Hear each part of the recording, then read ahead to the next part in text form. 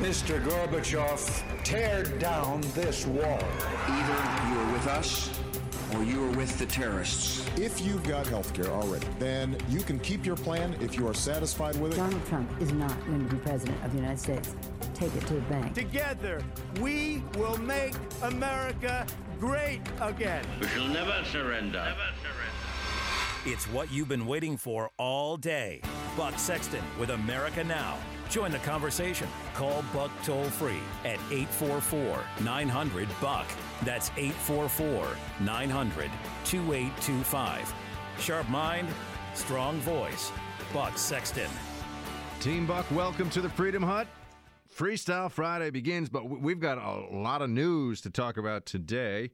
The breaking news, in fact, that just happened in the last, just happened within an hour or so of me going on air here. Another shakeup at the White House. Reince Priebus is out.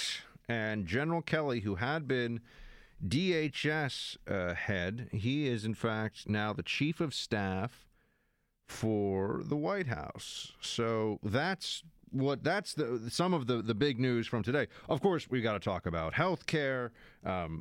I mean, that's going to take up a lot of our time today. And whatever else you've got on your mind, I should note. 844-900-BUCK, 844-900-2825. The White House palace intrigue stuff is moderately interesting to me. I do think it's fair to ask the question, what exactly is going on? I don't mean with this White House in terms of what they're trying to do across the country. I mean, what's going on inside the White House? It does seem to be a little unsettled. And it's been quite a week for reporters on this. You had the new White House communications director, Anthony Scaramucci, getting much more attention than I think he even anticipated in his first 48 hours or so as White House comms director. You had the resignation of Sean Spicer, resignation in protest at some level. Now you've had Reince Priebus pushed out. By the way, I will note, I said yesterday on the show, Priebus is going to be, I mean, I don't think this was a hard call to make, but Priebus was clearly, his days as the White House chief of staff were numbered. Now we have to wonder, is Bannon next? I think that's the question a lot will be asking. I've been telling you, Sessions, people said, they sent Sessions down to, where is he? He's in Central America somewhere. He's out of the country. They sent him there, not, I think, so that they could get ready to get rid of him. I think they sent him there to let things cool down, and then we'll bring him back, and things will go back. Well, not normal. I don't know what normal is with this White House. But anyway, all of that, we can talk more about it. All of that is secondary to the fact that the GOP is in the midst of an existential crisis. Right now, today, right here. GOP is in an existential crisis. It does not have a particularly compelling answer. I don't even know if it has an answer to what do you do that the Democrats don't do? Why are you better for the American people than the Democrat Party? Sure, you tell us that there's a lot of stuff that you want to do that would be better. You say you share conservative principles with us. You say that the Republican Party is about constitutionalism and limited government and ethics and morality. You say all of those things. But then when push comes to shove, when the hour is upon us for action to be taken and for those actions to speak much louder than any words could, what do we get? Well, we get this.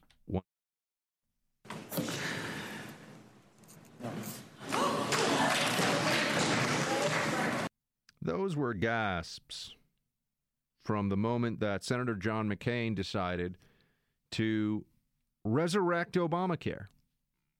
Obamacare could have been gone, or at least on its way to being gone. But now I think we do have to accept a reality where it's here. It's not going away anytime soon. I don't know what it will take. People keep saying, let it collapse, let it collapse. No, that's not going to work. That's not the way this will play out. There will be cash infusions from the taxpayer.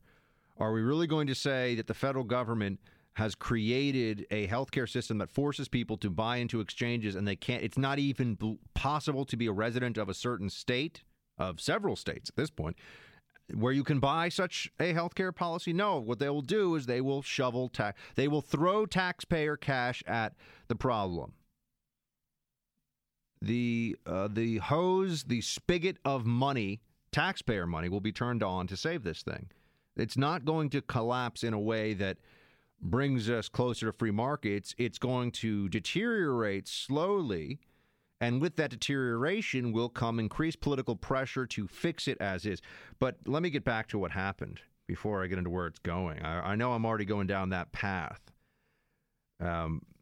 You had Senator John McCain, who came back to a literal hero's welcome in D.C., voted with his fellow Republicans on the motion to proceed to bring to the floor the ability to actually get going on something for health care, right? And then we had a couple of days here where it was all about skinny repeal.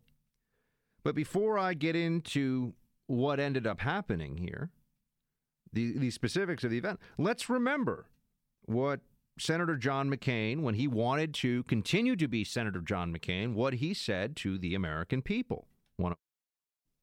You know, the message is this health care bill, repeal and replace, repeal and replace, repeal and replace, repeal and replace, repeal and replace. And then if you don't, we're going to repeal them. We will stop the out-of-control spending and tax increases and repeal and replace Obamacare. Repeal and replace Obamacare. Said it time and time again. In fact, claimed on campaign posters for re-election for Senate that he was leading the fight, front of the line, in the vanguard, tip of the spear to repeal and replace Obamacare. Now, I know that Senator McCain has much more of a political shield than many others in the Senate because of his incredibly honorable service to the country. But we're talking about health care now, and this has nothing to do with his service. It really does. This debate has nothing to do with his service to the country. This is about health care. This is about millions of people who may not be able to get health care, are going to now be sitting in doctors' waiting rooms, wondering if they're going to be able to pay for the services that they will get, or going to be staying up late at night, wondering whether they're going to be paying the medical premiums they have to keep their family insured and covered, or just be late on the rent and hope they don't get evicted, or late on the mortgage and hope they don't get foreclosed on. This affects people. This is pain for people. In some cases, many cases, will be literal physical pain, and perhaps even worse, economic anxiety. The wrong decision here has consequences. And you can say that, well, Buck, you can argue this either way, and he did what he thought was right. No, he made a promise. He gave his word. That's what standing up and chanting and saying, vote for me, I'm leading the fight, he lied. He lied. He wanted to be the senator from Arizona still, and he lied. Bottom line. I read his tweet today about how, I wanted to repeal, but the replacement bill wasn't good enough for the... No, I'm sorry. They could have easily repealed this and replaced it in a series of different bills. I mean, it doesn't matter. He promised repeal and replace, and it was all just a ruse. So let's just come to grips with that. And you've got Collins and Murkowski. We all knew that they're not really Republicans. Fine, we get that. That's been clear for a while. But Senator McCain, I think this turned into a legacy issue for him. It's notable that you had John Roberts save Obamacare at the Supreme Court, and John McCain now save Obamacare in the Senate. And I understand that this was skinny repeal, which I don't even really think we can call repeal, but at least it was something. At least it was a version of what was supposed to happen. What we've seen here is that the Republican Senate is useless on health care. They're just useless. And Ted Cruz, I think, channeled much of the anger today. Here's what he said. Senators are going to go home the next few weeks. They're going to go home to their states. And they're going to face their constituents. They're going to have hard questions of people who look them in the eyes and say, why did you lie to me? And by the way, it's not just going to be the senators who voted no. The senators who voted yes are going to be asked, why did you lie to me? Because the voters are not going to distinguish. They're going to say, you guys promised to do this and you failed. Yeah, that is correct. That is correct. By the way, I saw some report, I don't know how much credibility you want to put it in or not, that McCain voted against this, against skinny repeal, so that other senators who were hoping to, or other senators who didn't want it to pass could vote for repeal and replace. So he was giving them cover. But I would say, that's to borrow a word from the Democrats, that's collusion in a lie. That's giving them cover they should not have. He shouldn't. But I just have a hard time believing that. I don't believe it. I also think that it's funny to see people try to put this at the president's feet. The president said he would sign whatever the Senate passed. You have Republicans in the House and the Senate. You've got Senate Republicans able to get a majority, get a bill passed, and they couldn't do it. This isn't on the president. This is on Congress. And isn't it interesting that many of us have been told for quite a few months at this point that Donald Trump will betray conservatives. He's lying to conservatives. He's a con man. He's going to betray them. Well, who really is responsible for at least the first major betrayal of conservative principles in the Republican Party? It's not Donald Trump. It's Congress, and it's specifically senators. Senators who did not do what they said they would do. So this is where we are now. I mean, Mitch McConnell is just stating the obvious, saying it's time to move on, he says. This is, clearly a disappointing moment. From skyrocketing costs to plummeting choices and collapsing markets, our constituents have suffered through an awful lot under Obamacare. We thought they deserved better. It's why I and many of my colleagues did as we promised and voted to repeal this failed law.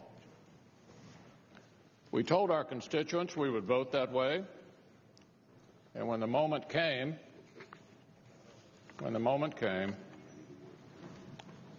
most of us did.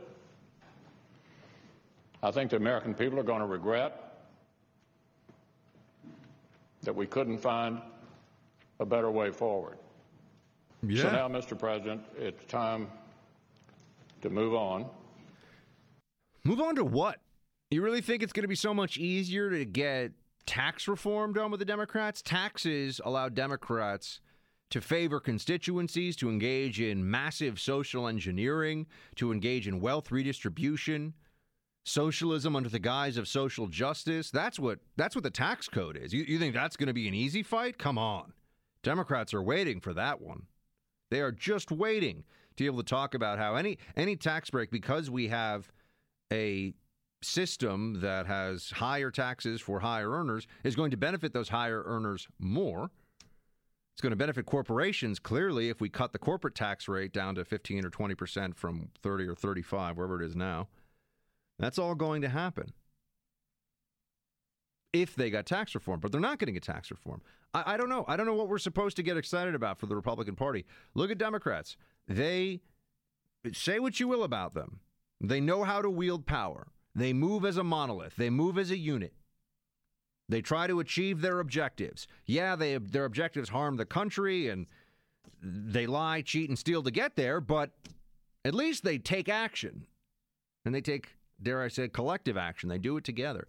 With Republicans, you could say it only took a few, Buck, but what else are we supposed to do? If the Republicans are a party and they can't agree on this, can they agree on anything that's particularly worthwhile other than doing favors for their buddies from the chambers of commerce and various special interests, the donor class in D.C.? Republicans are great at keeping them happy. But for you, for me, do they do anything worthwhile? They didn't help us out on health care. And by the way, the health care, this is just going to get worse and worse. Single payer now becomes a more compelling option. Certainly more than it was in the past. Why go through all the wrangling over costs and prices and how many different regulations the government's going to add or pull back or what? Just let the government pay the tab for everything, right? Of course, it'll be very expensive, but we'll make the next generation or the generation after that pay. We'll just run up the national credit card. 20 trillion, 30 trillion, let's make it 50 trillion. Why not? This is what's going to happen. And, if this turns into the disaster that some of us think it will be, meaning that if we do go down the pathway of single payer, we are an economic engine and a, dare I say, a beacon of freedom and liberty for the rest of the world. It doesn't even just affect us. It affects the entire planet. It affects the future of humanity. But, hey, Chuck Schumer's happy about it, so there's that. 844-900-BUCK, 844-900-2825. We got, so much more to talk about. Just stay with me and light up those lines. We'll be right back. We should replace and repeal. Repeal and replace. Needs to be replaced. Repeal the law. Repeal the law. To repeal and repeal. Repeal it. Repeal the law. It's going to be repealed and replaced. Repeals and replace. Repealing Obamacare. Reform and replace. Repeals. It needs to be repealed and replaced. Repeal. Repeal and replace. Repeal this. Repeal Obamacare. I oppose Obamacare. Repeal. Repeal it. Repeal it and replace it. Repeal and replace Obamacare. You get the idea. I got to figure if wherever former President Obama is anywhere in the world, he's got to just be laughing and he has a right to. He has a right to. Republicans just stumbled around on this thing, and Obama could be out there in a Prius doing donuts on their front lawn. It's just victory. The Democrats should be doing a victory dance. There's no way around it. Of course, Chuck Schumer saying we're not celebrating. We are not celebrating. We are relieved. We are relieved, not for ourselves, but for the American people. We'll get more into what Schumer wants, by the way, going forward. It's Schumer. But lines are lit in the Freedom Hut, and it is Friday. So let's take some calls here. Bob in Virginia on WPTI. Hey, Bob. Yes, sir.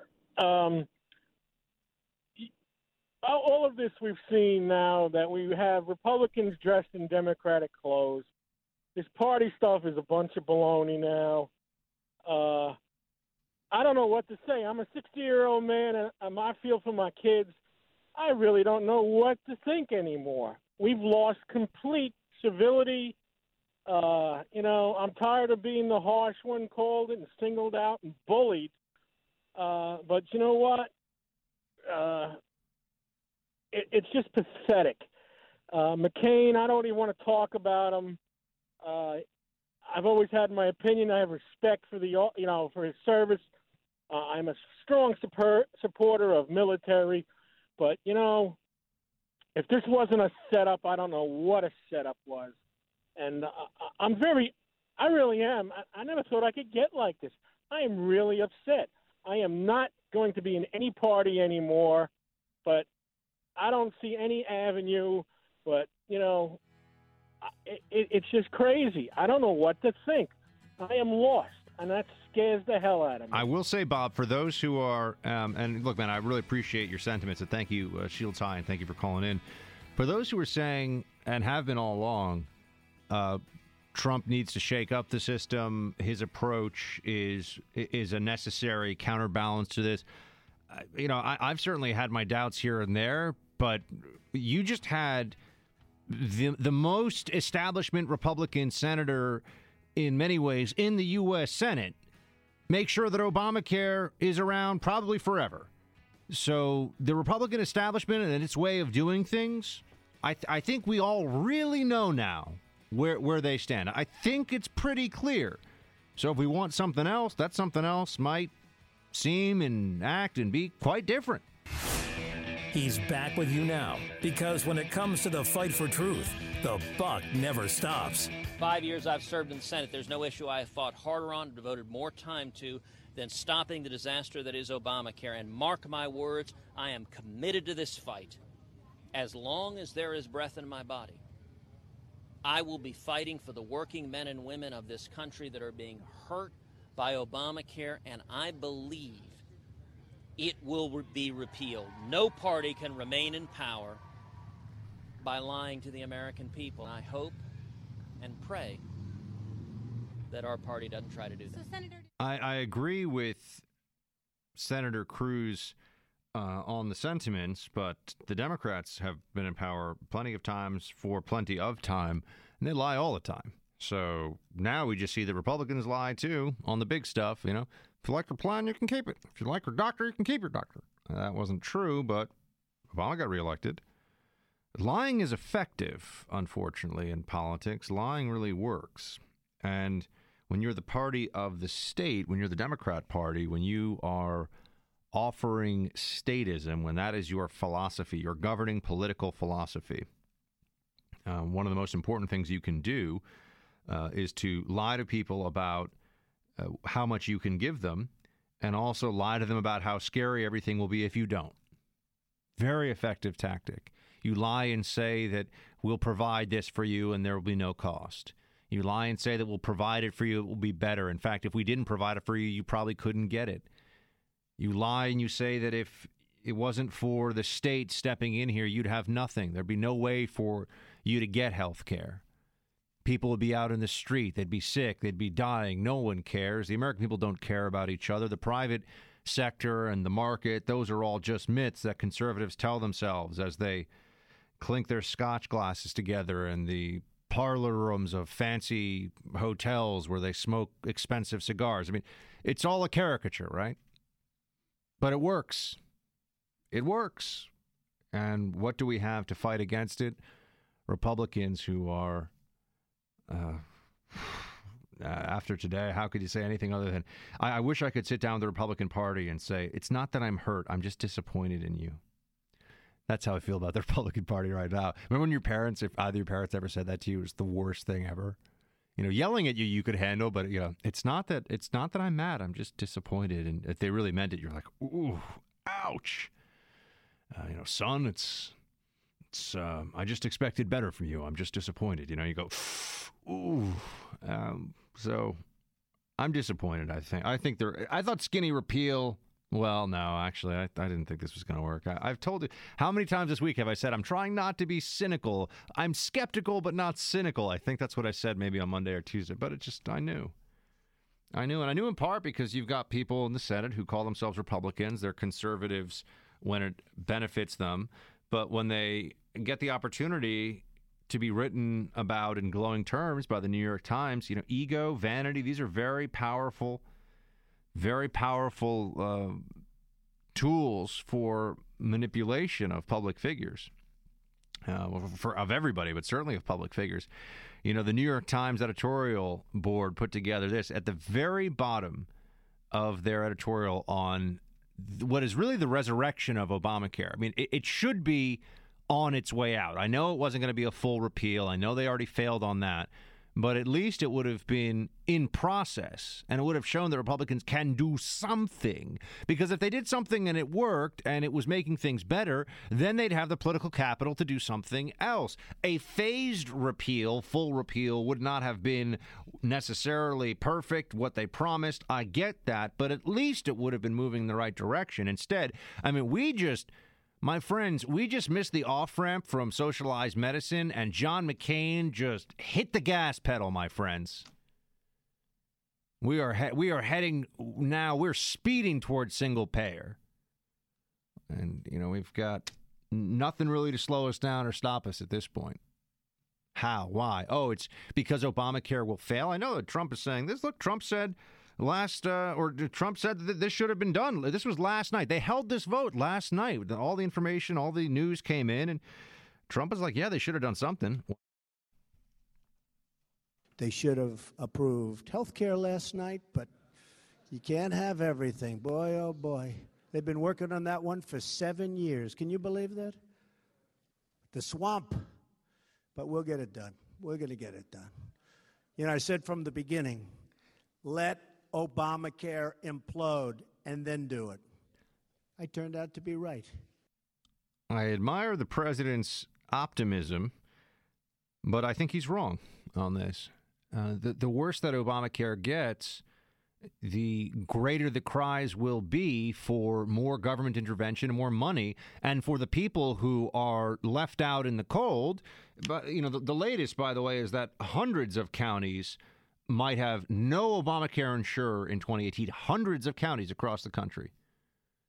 At least 40 counties already are probably going to have no individual exchange offering starting next year. But there are a whole bunch more that might have. And by the way, that's just the tip of the iceberg. I mean, there's so many more problems than just whether a county offers a plan or not. The plans are mostly crap. They're not good. And people are forced to buy them. And if you're forced to buy one, but you don't get subsidies for it, you are paying a lot in premiums. You have to, or else you pay a penalty at tax time. So you're forced to do it. You're paying a lot in premiums, you don't have good doctor access, and you have very high deductibles. And by the way, your deductibles are so high and your doctor access is low because a good chunk of what you are paying is going to subsidize other people in the exchange. You are paying for other people's health care. That's what is happening, especially the moment that we talk about removing what is insurance from the equation, meaning that you're paying based on your risk profile. This is all about getting younger, healthier people into the exchange to pay for sicker and older people. That's the scheme. That's the brilliant trick, the brilliant maneuver here. And that's how all of these systems are set up. And they haven't been around that long. We're just now seeing the boomer generation getting the full benefits that were set up for it a few decades ago. And they're not going to be around based on the numbers in a few decades for those who are currently carrying the burden. People say, I've been paying into these entitlement programs for decades. Yeah, the average person paying into Medicare will take out twice what he or she paid in. I'm sorry, but that's not paying for it. That's having other people actually pay for a big chunk of it. That is a huge subsidy that younger people are giving to older people. That's all it is. No, it's not. It's not politically popular to talk about this stuff in that way, but that's how it's structured. That's what's going on. It is intergenerational theft by the political system, but it's popular. And that Obamacare is all about getting young people to pay more in insurance than they take out in health care. Well, that's not a good deal, is it? But that's how they're going to do it. Brian in North Carolina, WPTI. What's up, Brian? Hey, Buck. Hopefully you can hear me. I'm in the middle of nowhere. I'm kind of getting sick of the repeal and replace mantra that keeps getting thrown around, even by yourself. The American people did not vote for Congress to get rid of it. We voted them in so that they would repeal it and return us back to a free market system. We don't want the government telling us what to do again. We don't want them telling us how our insurance look and what we should buy and what should be in it and how old we need to be to buy it. Anything. We don't want that. This is America. You're supposed to have choices. You want to go back to a free market system.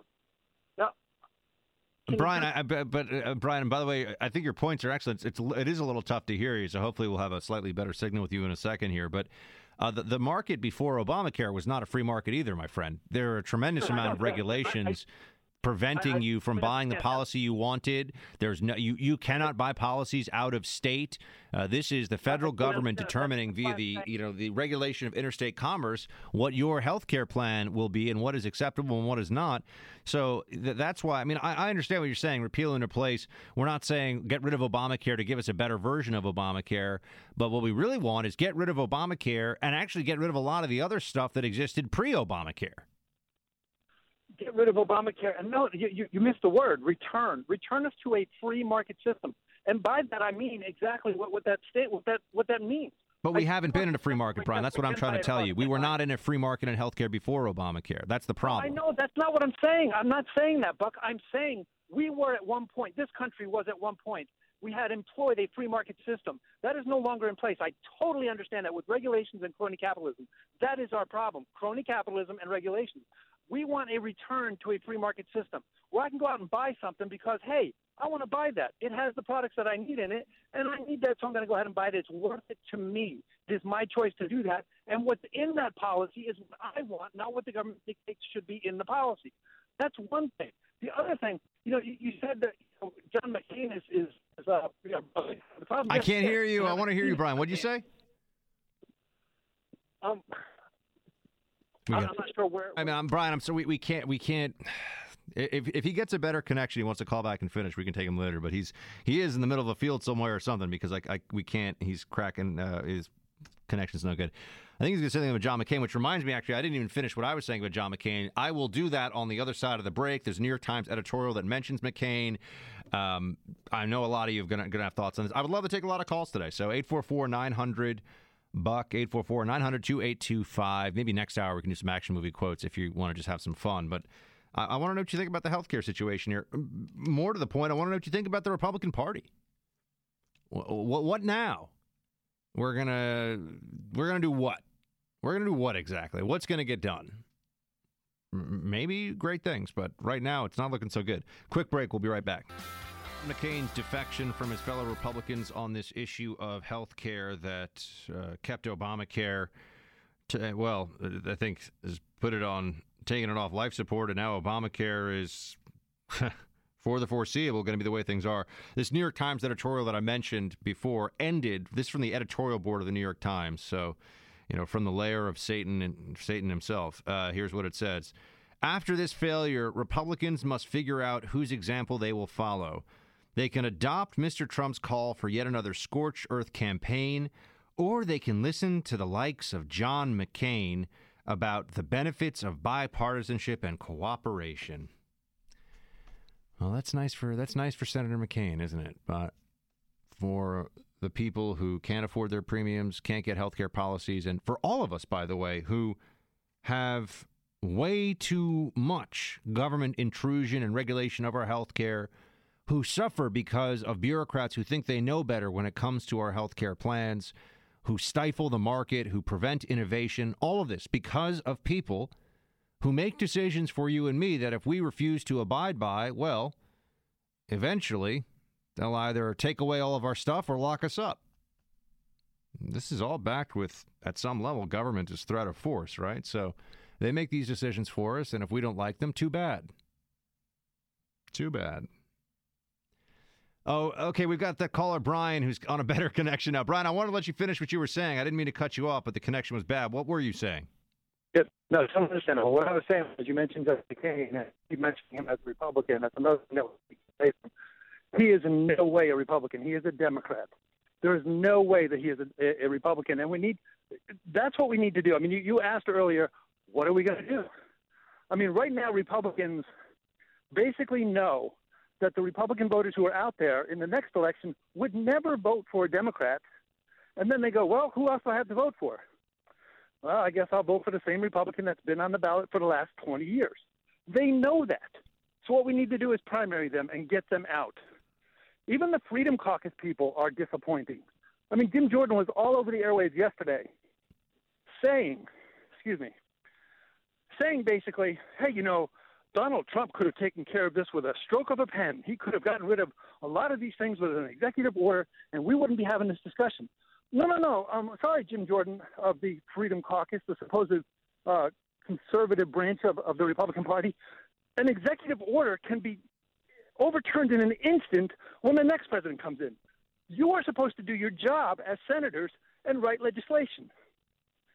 I totally agree. I just think that we've been through. We had the Tea Party. We've had all these young conservatives, or new conservatives, I should say, coming into elected office in the Congress. We have all this, and yet here we are. I mean, it's just discouraging. We have less than 20 in Congress who are true conservatives, and the Freedom Party has done what lately? I mean, the Tea Party. They haven't done anything. Not that I'm blaming them, but I mean, the Tea Party needs to get their act together and get back in business. Well, I mean, the Tea Party gave us back control of the Congress. I mean, and now but the problem is the Congress doesn't. They gave control of the Congress, and thank you for calling back, Brian. They gave us control of the Congress, but the Republican Party in control doesn't get it done. So, I mean, it's not the Tea Party's fault. Otherwise, we'd have Nancy Pelosi running the show and Chuck Schumer. Look, it is very frustrating. But I also think we need to be very honest about what happened here. People like free stuff, and there are some key states here where Medicaid expansion is popular, and there are enough people that want that free stuff that would vote those politicians. And by the way, it's not just the Medicaid expansion is not just people that are in need who are getting health care from the state. It's also the hospital systems that benefit from this now, right? Because now you have people that are just able to go in there with their Medicaid card and get service. Whether it's good or not, by the way, doesn't matter, right? Because where else are they going to go? The hospital systems in states like Ohio, that's people like Senator Portman. Oh yeah, Medicaid expansion. It's big business, everybody. Don't ever forget the corporatist interests in the welfare state, because they're very real too. And in Virginia on the iHeart app, you've got thoughts on this. What's up? Good evening, Mr. Sexton. You're apparently suffering from the same quandary I am. A love-hate relationship with the president. You said you approve, and then he's wrong. Well, it's not love-hate. I call him like I see him. Sometimes it's a ball, sometimes it's a strike. Okay, so I hate some of his comments, and I wish his advisors would, take away his fingers, his tongue. And then I love him because my stock market portfolio has increased $20,000 since he took office. Well, yeah. I mean, the stock market's doing really well. So if there was a Democrat in office, by the way, you'd be hearing all the time about how well the stock market's doing, how well the economy's doing. All those things right now are very strong. And we just saw, and Ann, thank you for holding. Thank you for calling in. We just saw that second quarter economic growth was double first quarter growth. That's the kind of thing that just came out today. That's the kind of thing that would be a big headline under a Democrat administration. It's a Republican, though, and it can't be that Trump is encouraging commercial activity and encouraging the private sector to do what it does. Let the business of the American people be business. Or could it? Maybe that is part of all this. Look, I can't begin to explain or defend some of what's been going on with senior White House people this past week. I mean, interesting to talk about, but in terms of making sense of it, I guess I do begin to explain it because I do it on a radio show. But I'm just saying I don't have all the answers on that. But just because I don't like the style sometimes from this White House, I'm still looking at the substance on the executive side, regulations. The way the regulatory agencies have been reined in, the way that businesses are being encouraged and they know that they're going to have a clearer path they did in the past, that's all very strong. That's all on the Trump side. Congress I'm looking at today, and I'm just saying, we're Republicans in Congress. What have you done for me lately, Republicans? Not much. He's holding the line for America. Buck Sexton is back. I asked the question in the last hour, what can we look to the Republican Party for? I'm not going to belabor the frustration I feel, not just with John McCain specifically in the vote that he cast in order to keep Obamacare complete. It was not going to be repealed completely, but now the law is in fact complete. There's nothing that changes with it. But what can we count on the Republican Party for, or the Republican Congress? Right? And here's an answer. They will pass sanctions on Russia. Oh, okay. In just the last 3 years under Vladimir Putin, Russia has invaded Ukraine, annexed Crimea, threatened NATO allies, and intervened militarily in Syria, leaving a trail of death, destruction, and broken promises in his wake. And of course, last year, Russia attacked the foundations of American democracy with a cyber and information campaign to interfere in America's 2016 election. I am proud of the two individuals who just spoke, the senator from Maryland and the senator from Tennessee. Both of them have worked in a bipartisan fashion and gotten legislation to this floor. Although it's long overdue, it is here, and I believe we will see an overwhelming vote. And I thank them for their bipartisanship. In the last 8 months, what price has Russia paid for attacking American democracy? Very little. This legislation would begin to change it. The legislation would impose mandatory sanctions or transactions with the Russian defense or intelligence sectors, including the FSB. Yada. Okay, great. Russian defense, that's great. On Thursday, the Senate did pass something. This legislation that puts new sanctions on Russia and also gives Congress powers to block the president, Donald Trump, from easing sanctions against Moscow. Passed the Senate 98-2, passed the House 419-3 on Tuesday. Okay, additional Russia sanctions. I'm not going to disagree with Russia sanctions because I think that a lot of Russian foreign policy, is, against our interests, but against our allies' interests mostly.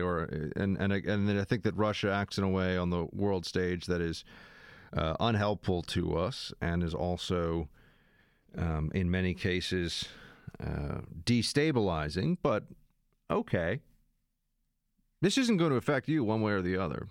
This is easy. It's easy for the Congress to pass votes sanctioning some Russian entities.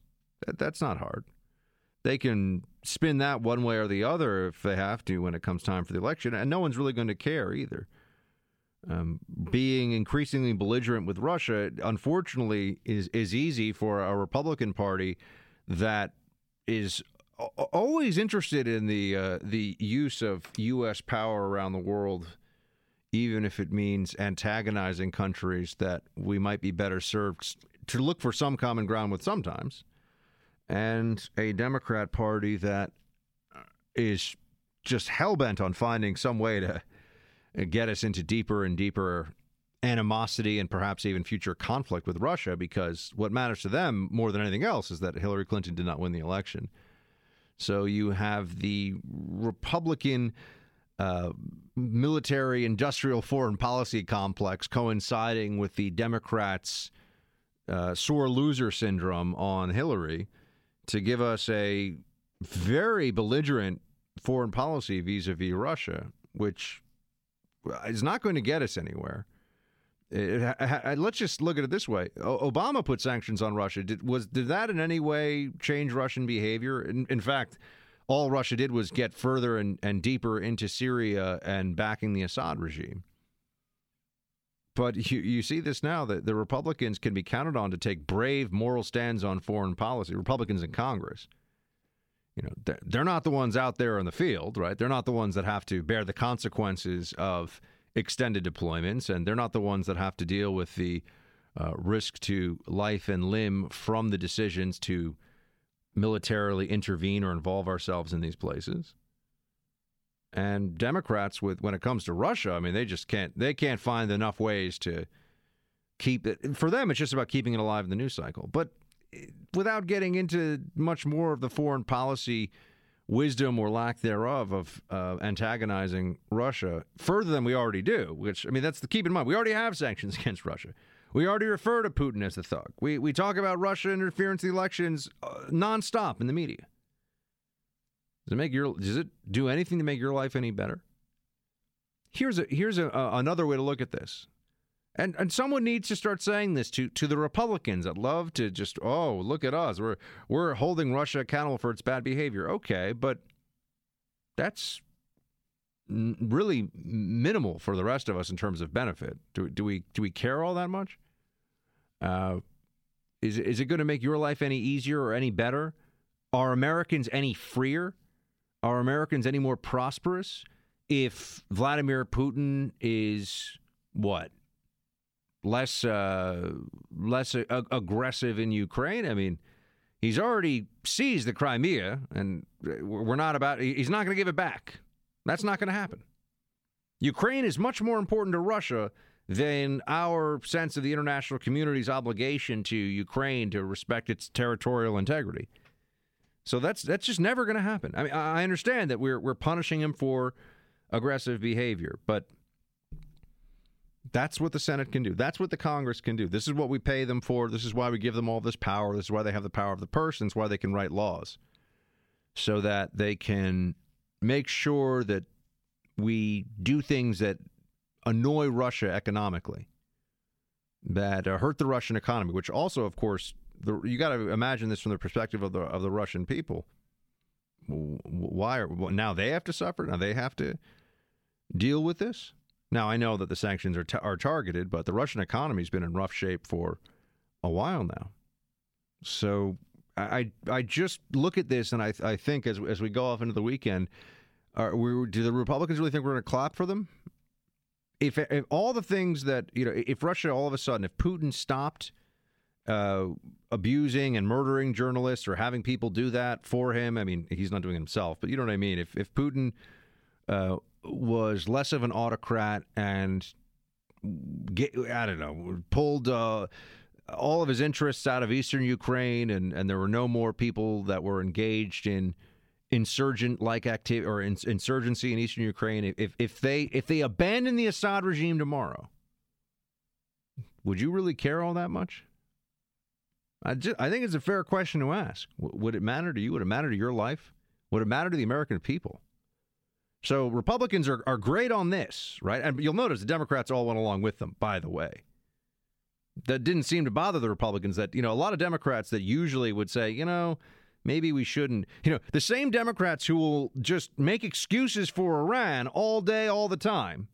We got to reach out to them more Democrats want more dialogue with every jerk and every evildoer running a country on the planet, except for Russia, right? I mean, never mind the fact that if we're going to talk about human rights and oppression and totalitarianism, China is a little bit of an issue too, folks. And China could do a lot more about North Korea, which is looking increasingly like the most likely casus belli for a major military exchange. I mean, God forbid something involving nukes even in the future. But North Korea is getting scarier all the time. And, still firing off missiles, still doing all this. And China plays a huge role in that, as we know. But it's all about Russia all the time. We're going to be sanctioning Russia. We're going to continue to try to isolate Russia. This is going to end with what? I mean, that's what I would want to ask the Republicans in Congress. It's going to end with what? A change in Russian behavior? Unlikely. And even if that change of behavior happened, would you care about it? Would I care about it? I think the answer is almost certainly not really. On what matters to all of us, they can't get any. They can't do anything worthwhile. They can't write laws that make us freer. They can't write laws that, let me take this from a different perspective. GOP Congress in general, across the board, this is a bipartisan criticism, but I expect more. I expect something from Republicans. I mean, Democrats just make it worse. But I expect Republicans sometimes to do the right thing, I would hope. At least they say things that make me think it is possible. They are capable of doing the right thing. But where? How? On what? Maybe they could just make the government less intrusive, less damaging, less destructive. That would be a start, right? That would be progress, real progress. But no, they can't even do that. So what are we left with? What do we have at the end of all of this? We'll see. I mean, Trump is saying that that it'll collapse. I mean, who knows? But there's no real leadership on healthcare right now, and it's just going to get worse. And they want to clap for themselves. A lot of self-congratulation out of the Congress on what's going on here with Russia sanctions. And also in the commentary class, too, and in media. Oh, yeah, we're really standing up to Russia. Putin's worth, no one even knows how much, but Putin's a vastly wealthy and powerful individual. Think he really cares about some Russian sanctions that are targeted against some agencies or whatever? I mean, this is going to do what exactly? But the history of sanctions as a tool of affecting policy is very bleak, I should note. By the way, if we're really going to talk about this, did sanctions destroy the Iranian nuclear program? Nope. Did sanctions end Saddam Hussein's regime? Nope. And just go down the line. But sanctions against Russia, that's going to stop them from pursuing. Ukraine is a core interest to the Russian state. The future of Ukraine, they believe, is a core interest. It is essential to them. Is it essential to you? No. Not essential to me. And sure, I feel badly that they are the recipients of Moscow's meddling, but there are plenty of places around the world I could point to where there are lots of problems that are unfair, where people are doing bad things. But it's not my problem. It's not your problem. But we do seem to have a government right now that wants to make all things Russia our problem, and that's dangerous. I mean, at least we have a Congress that wants to do that. That's dangerous. A lot of moral grandstanding on Russia, a lot more silence on China. And when you start to line them up next to each other, you think, really?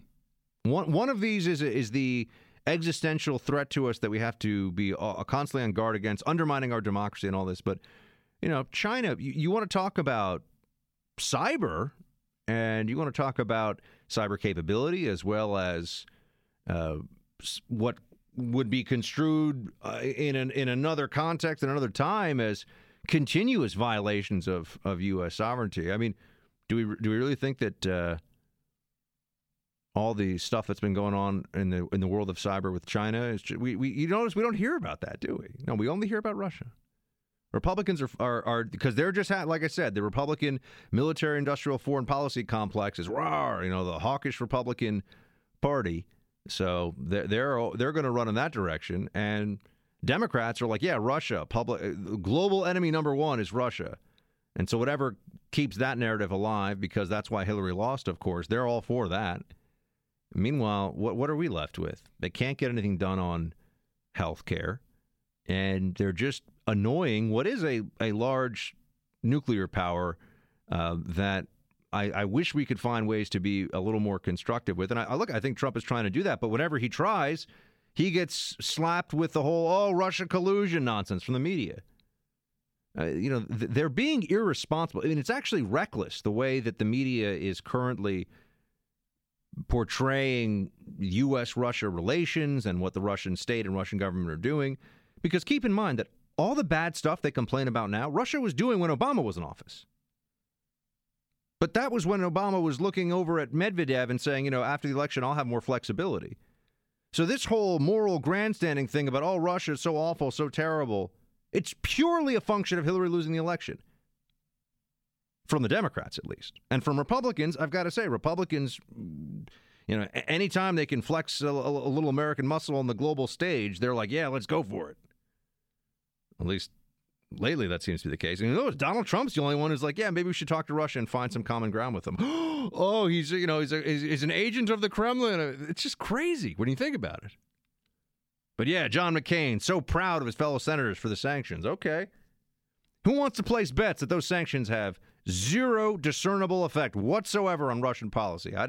I wish there was a place. I wish there was a place in Vegas where I could put money down on that. Because I promise you I would win. It's going to do nothing. But yeah, let's talk. Let's get all excited about our senators who can do meaningless gestures, a lot of chest thumping on Russia. Meanwhile, our healthcare is just getting crappier and more expensive all the time. All right. White House shenanigans. Maybe we'll talk about that for a bit. And it is Action Movie Quote Friday. Can we Action Movie Quote Friday, please? Oh, there we go. If it bleeds, we can kill it. Movie.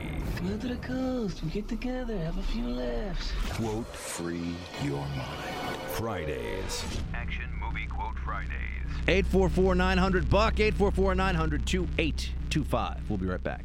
Okay, so the White House is an interesting place these days. I assume it's always a pretty interesting place. I've been down there as a tourist, and I've been down there on business. But the White House is, there's some stuff going on there. We have Priebus out, as I mentioned at the very top of the show.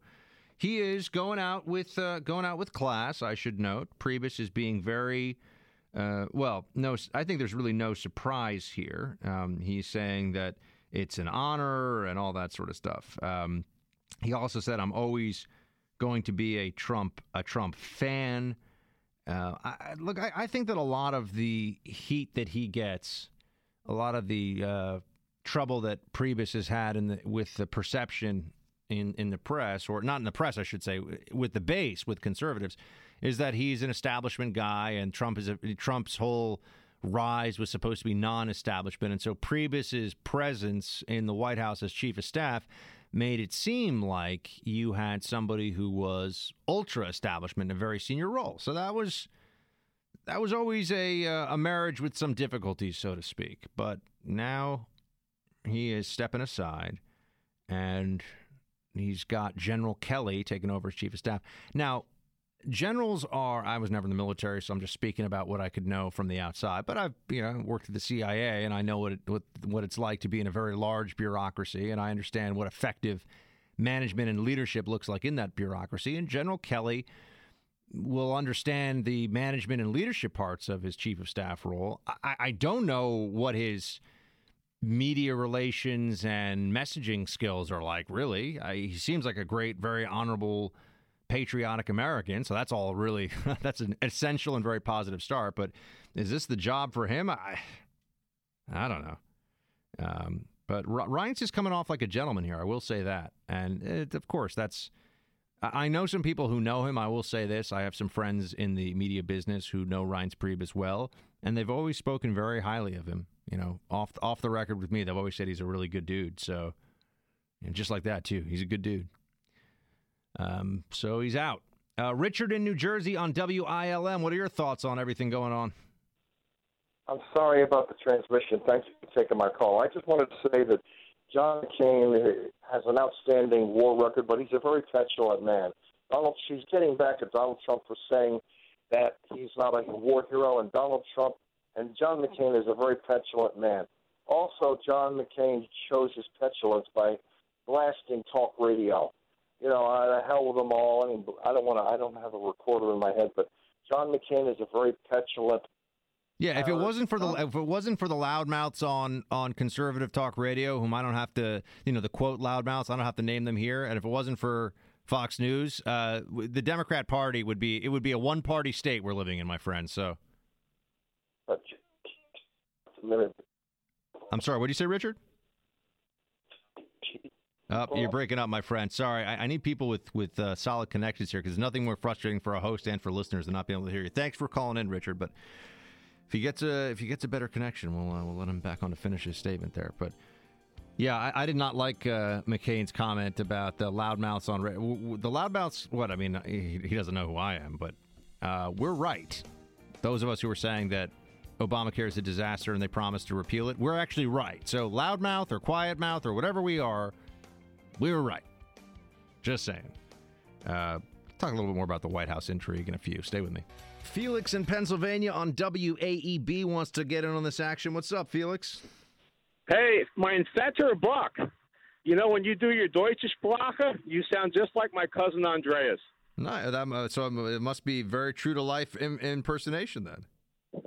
It really is. Also, your Hillary yesterday, you actually had me spitting up coffee in the cab of my truck. I was laughing so hard. All right. Thank you very much, sir. Like I said, it distills the essence of Hillary. You know, whether it's sonically totally accurate is irrelevant because you understand who Hillary is when you hear the impersonation. If you did that audio book, I would have to waste my money on it because it's just too good. Maybe I should do a what really happened, like my own little version of the audio book. Yeah, that would be a great idea. I actually kind of like that. I might mark that one down. That actually sounds good. Hey, Felix, what do you got for me? Okay, all right. Also, you inspired me yesterday. I figured out, maybe we can get the Canadians to pay for our health care. You were talking about us Canadians that come over the border to take advantage of our health care system. Wealthy Canadians do, yeah. Yes. Hit them with a big surcharge, and we can fund our health care system here. It's not going to be nearly enough, but it's an idea. It's an idea, Felix. We could say that. All right, here's the action movie quote. That's just the way it always seems to go. As soon as I get to liking someone, they ain't around much longer. Character number 2. Well, I noticed that when you get to disliking someone, they ain't around much longer either. Is it a Dirty Harry or Clint Eastwood movie? Because that's usually my weak spot. It is Clint. It is Clint Eastwood. See, I knew it was Clint Eastwood. All right, hit the buzzer. What is it? Outlaw Josie Wales. People say that's a good one. Is that what is the best? If I have to start catching up on my Clint Eastwood, because you guys always get me on the word is out. I don't know other than like Gran Torino and Unforgiven, and there's a few that I know pretty well. Gran Torino is probably my favorite Eastwood movie, actually. But anyway, Outlaw Josie Wales has a large body count. It's based at the end of the Civil War. He's a Confederate guerrilla, and when it first came out, me and my brother sat there, and I watched, I don't know how many times I started timing how long it was before he killed somebody, and it was usually like within about 5 minutes, and if it went any longer, the body count was a bit larger. I missed what you said. What was a bit larger? The body count. Oh, but what's the best Clint Eastwood movie for me to go see this weekend? If I were to watch one on Netflix or download one or whatever, what should I see? Of the westerns, I see the other ones. The Unforgiven was very good. Yeah, that's one that won the Oscar, right? All right, maybe I'll check that one out. Yeah, Pale Rider or maybe The Outlaw Josie Wales. All right, cool. Shields high, Felix, man. Thank you for calling in. Good to hear from you. Always have a great weekend. Ed in Ohio, WHLO. What's up, Ed? Nothing much, sir. I was just listening to your comment about President Obama when he told Medvedev he thought he was off mic and he was on mic, and he said, tell Vladimir Putin not to worry about the missile shield between Poland and Czechoslovakia. I'll have more flexibility after the elections. And I was just wondering, sir, do you think he subconsciously told him, Putin, it's okay to go ahead and invade the Crimea? Well, I certainly couldn't pretend to be able to understand the subconscious of either Obama or Medvedev, but I can say that I think the Russian state was pretty sure that under the Obama administration they could push, they could expand, they could test the limits and go beyond them without much in the way of pushback or consequences. And, you know, it did send quite a message early on that Obama, you mentioned the missile shield, Obama didn't want that because it was going to annoy the Russians. I mean, remember, Hillary had a big reset button. I mean, you know, there's so much rewriting of history going on here, Ed. The Democrats, when Obama came in, were all about, you know, new beginnings and new starts and all that with the with countries around the world that oppose us and that make our lives harder and that, or not make our lives harder, but, you know, make problems for us around the world. And the Russian reset button, the pivot to Asia, all this stuff. But with Russia in particular, you know, Hillary was all about trying to get warmer relations with Russia. Look, I'm not going to lie. George W. Bush, too, said he looked into Putin's heart. But it was a post-9/11 era, and the Russians have been fighting the jihadists for a long time, too. So we do have a common enemy with Russia in that Russia is, if you take the point of view of clash of civilizations and also if you agree with the thesis in it, Russia represents Orthodox civilization, which is a close cousin to what we think of as Western and American-led civilization. And there is common ground there, to be sure. And I think that the Russians, you know, the Russian people should always be separated out from the Russian regime. As you know, we got no beef with the Russian people. I've got no problem with Russians. All people. Yeah, right. So, look, Obama showed a lot of weakness all over the world, and we suffered the consequences for years. And, you know, so, but whether or not there was a go-ahead for Crimea, I mean, I think that's probably that's a little specific and going a little far, but they did grab Crimea when Obama was in office, and they did go into eastern Ukraine, and they did go into Syria, and, you know, look at all that stuff. Right. After he said, I'll have more flexibility after the elections. Yeah, he had plenty of flexibility. I think the Russians took advantage of it. So, Ed, thank you for calling in, man. Shields high. Yeah, you know, it's okay. We'll talk a little about this White House intrigue stuff because I you know, it's Friday. Why not? I'll give you my version of it. Speaking of reading the subconscious of major political figures, I'll tell you what I think about what's going on of all this stuff with the White House. Scaramucci is in, Priebus is out, Kelly is in, Spicer is out.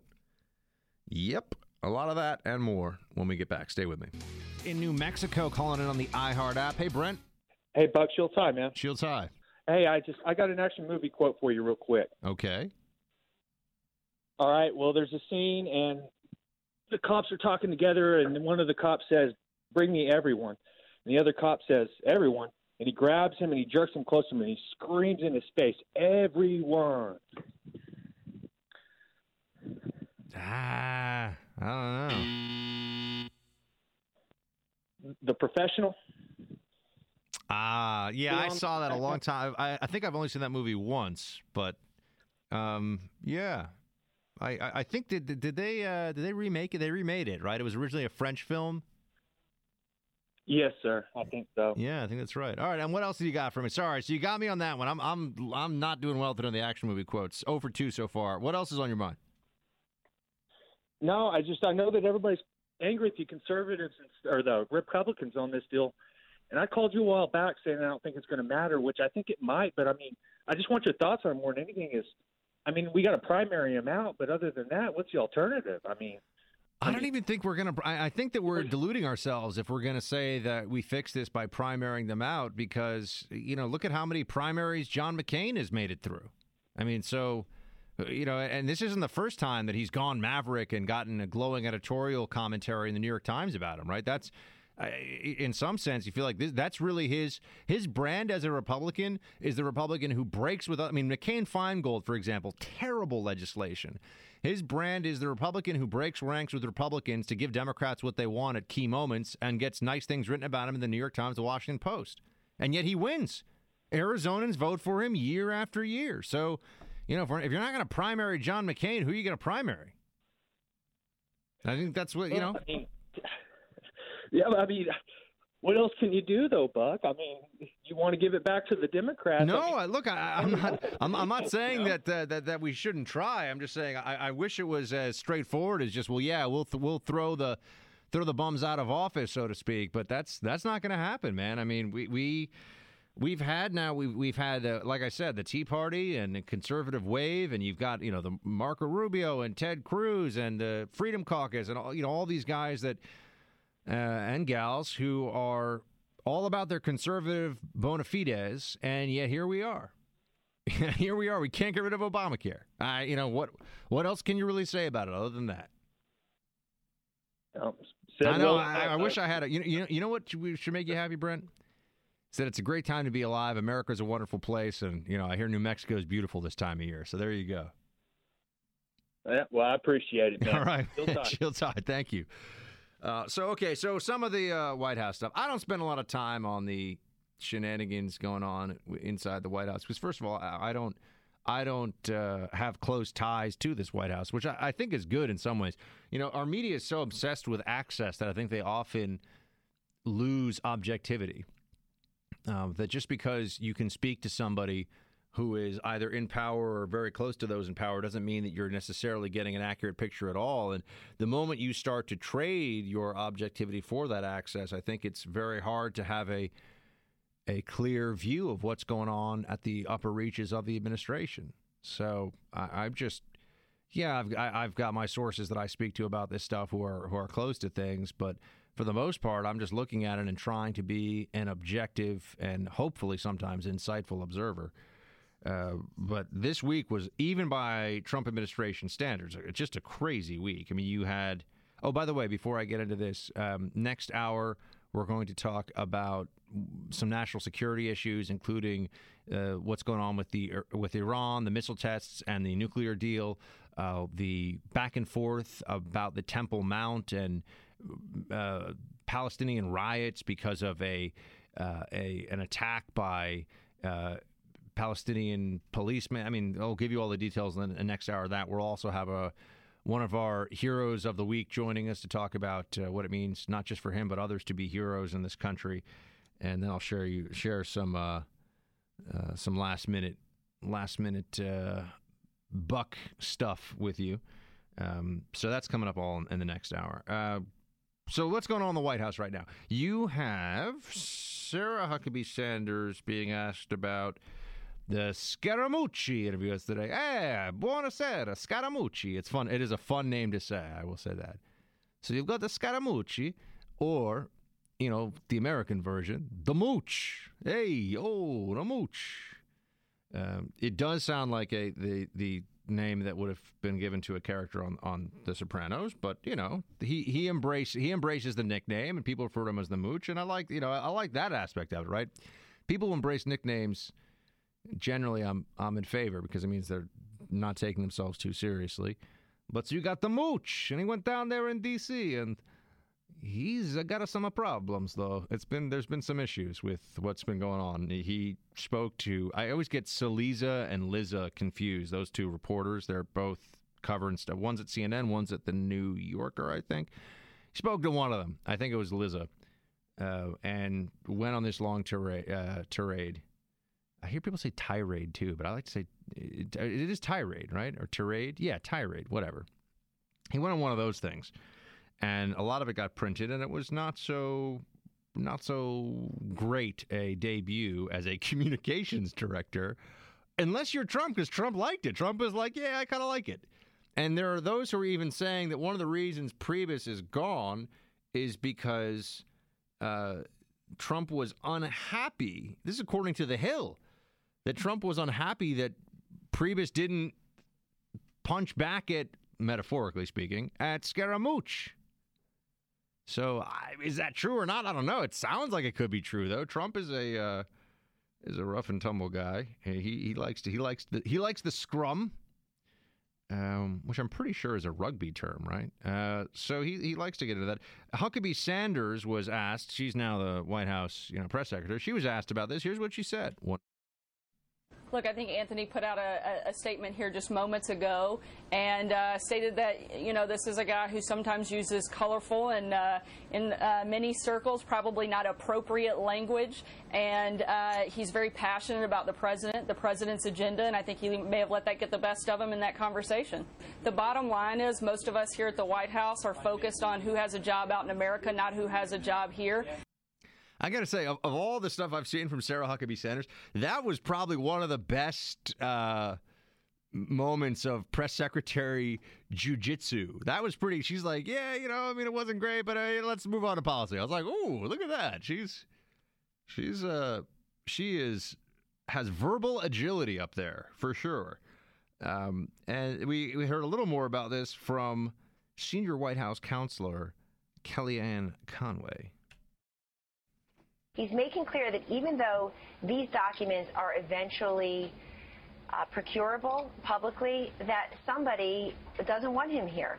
And somebody is trying to get in his way and scare him off from working here, which is a huge mistake. There are leaks, and then there are people using the press to shiv each other in the ribs. Right. That's different than a leak. A leak is, did you see the memo Kellyanne put out on this memo? Did you hear what Jared said in the senior staff meeting? That's a classic leak.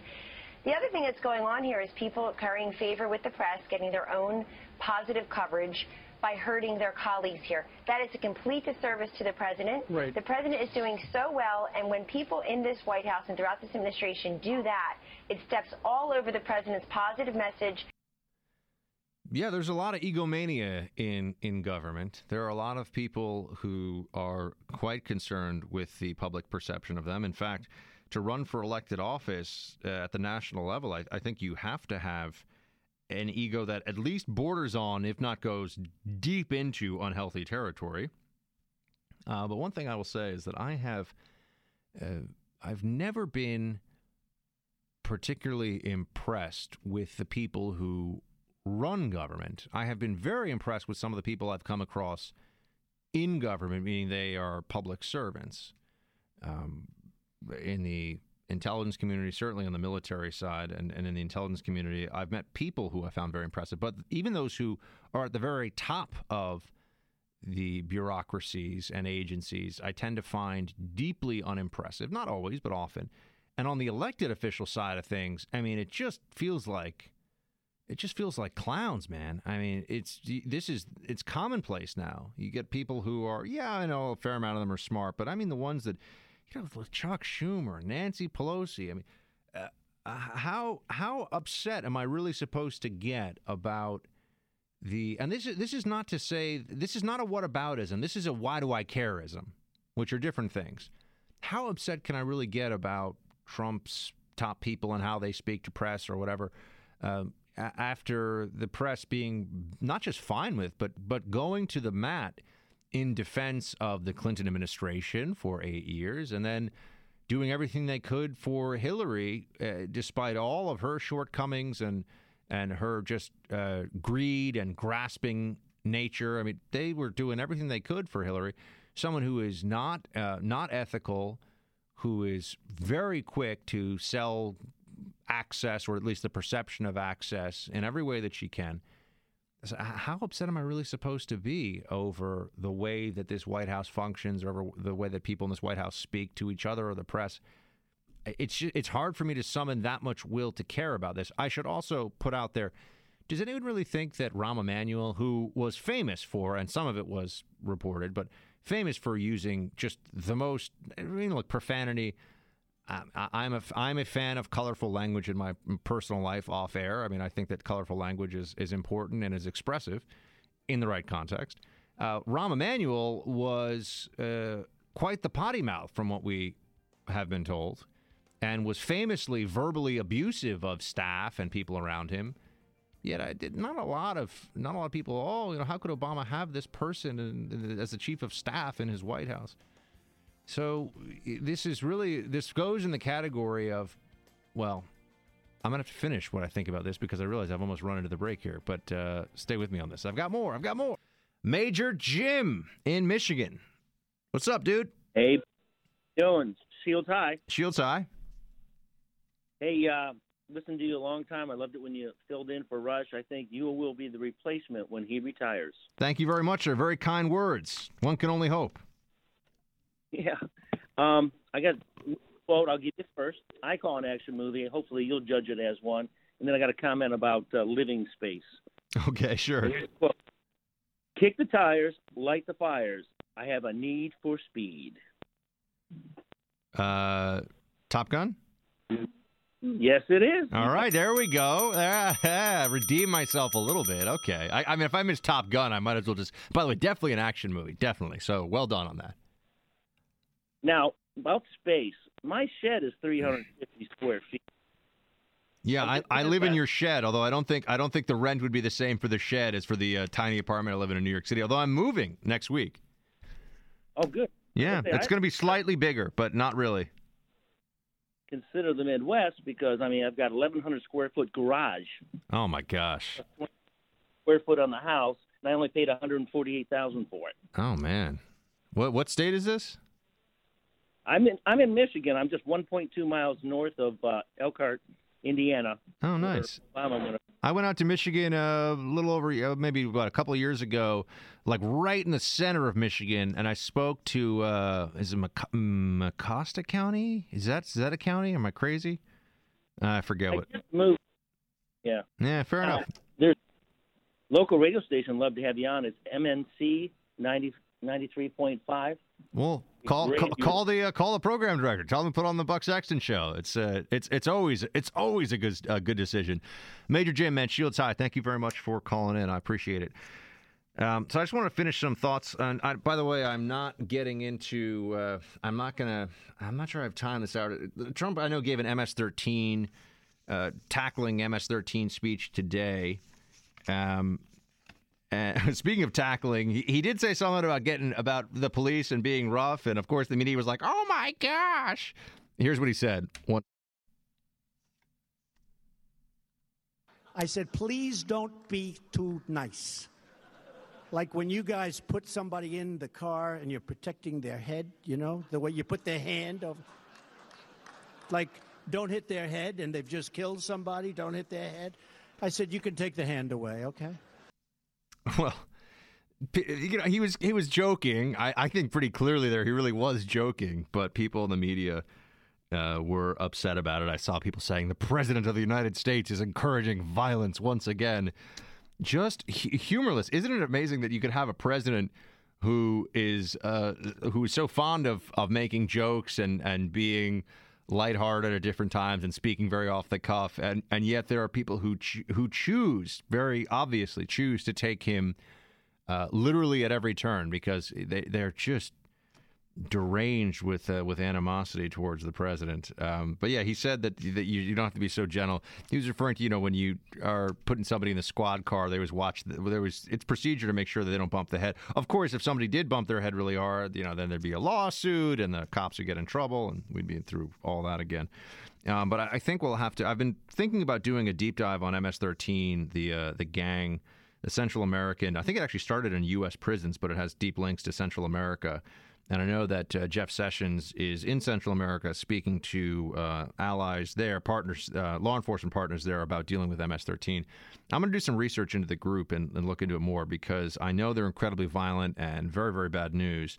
But I have to say I'm more familiar with Mexican drug cartels, the various cartels out of Mexico than I am with MS-13 in terms of its history and what it does. So maybe next week or the week after we'll do sort of a deep dive into MS-13. We are going to do national security coming up here in just a few minutes, and then also I've got a hero joining us. So a lot planned for this last hour of the show. By the way, bucksexton.com/store, T-shirts, hats, awesome stuff, including Shields High T-shirts. Go check them out. I love Freedom Hunt myself, but we'll be right back.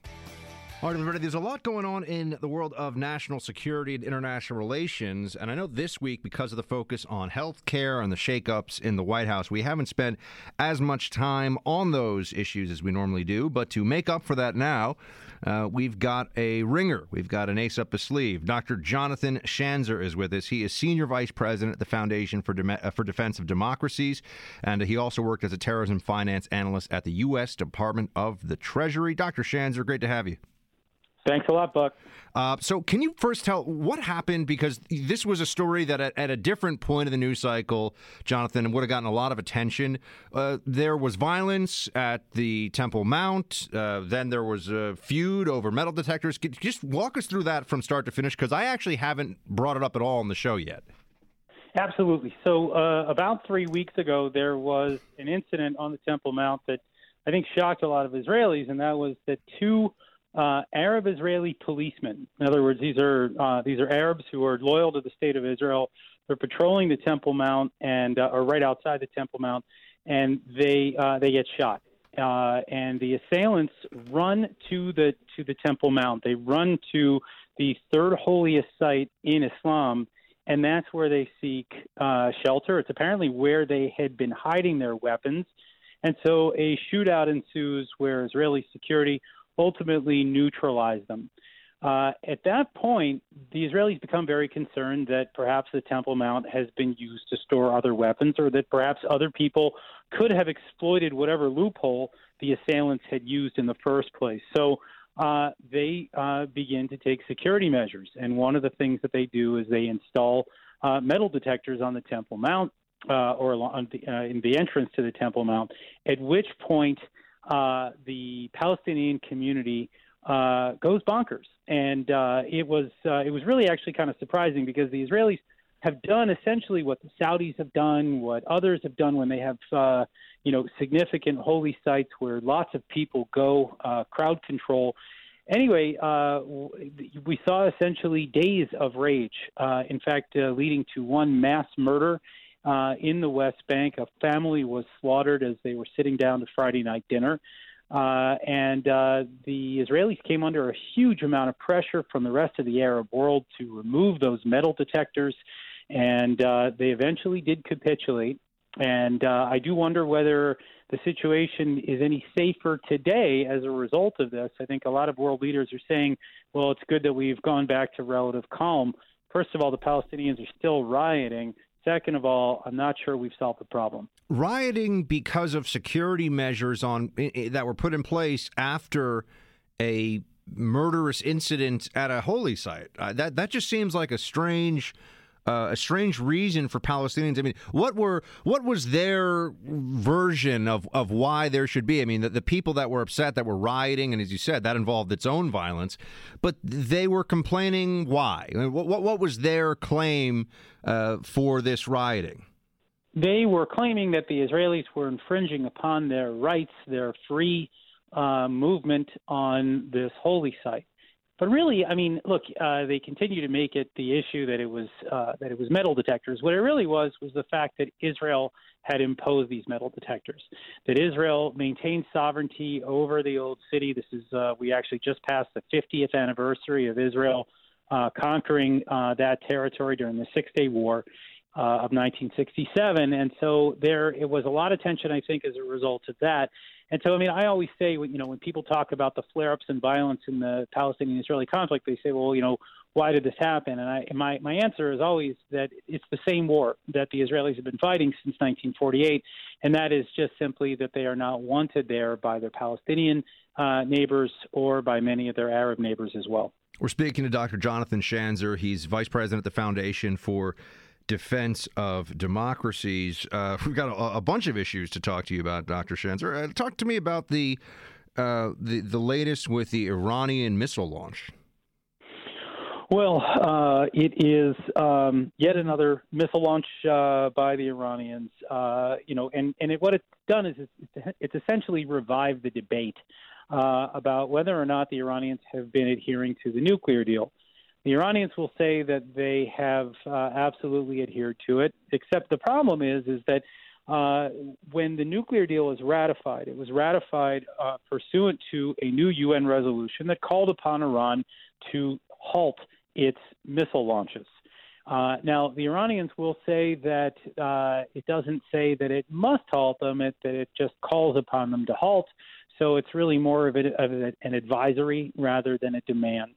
But the bottom line is that when we look at the nuclear deal, it's a ticking time bomb, quite literally, that in roughly 10 or 12 years, the Iranians will have that full breakout capability without having any sanctions. And I think even more worrisome is they will have the ability to deliver those weapons, and they'll probably be able to do that within the next 7 years because the ballistic missile embargo will be lifted.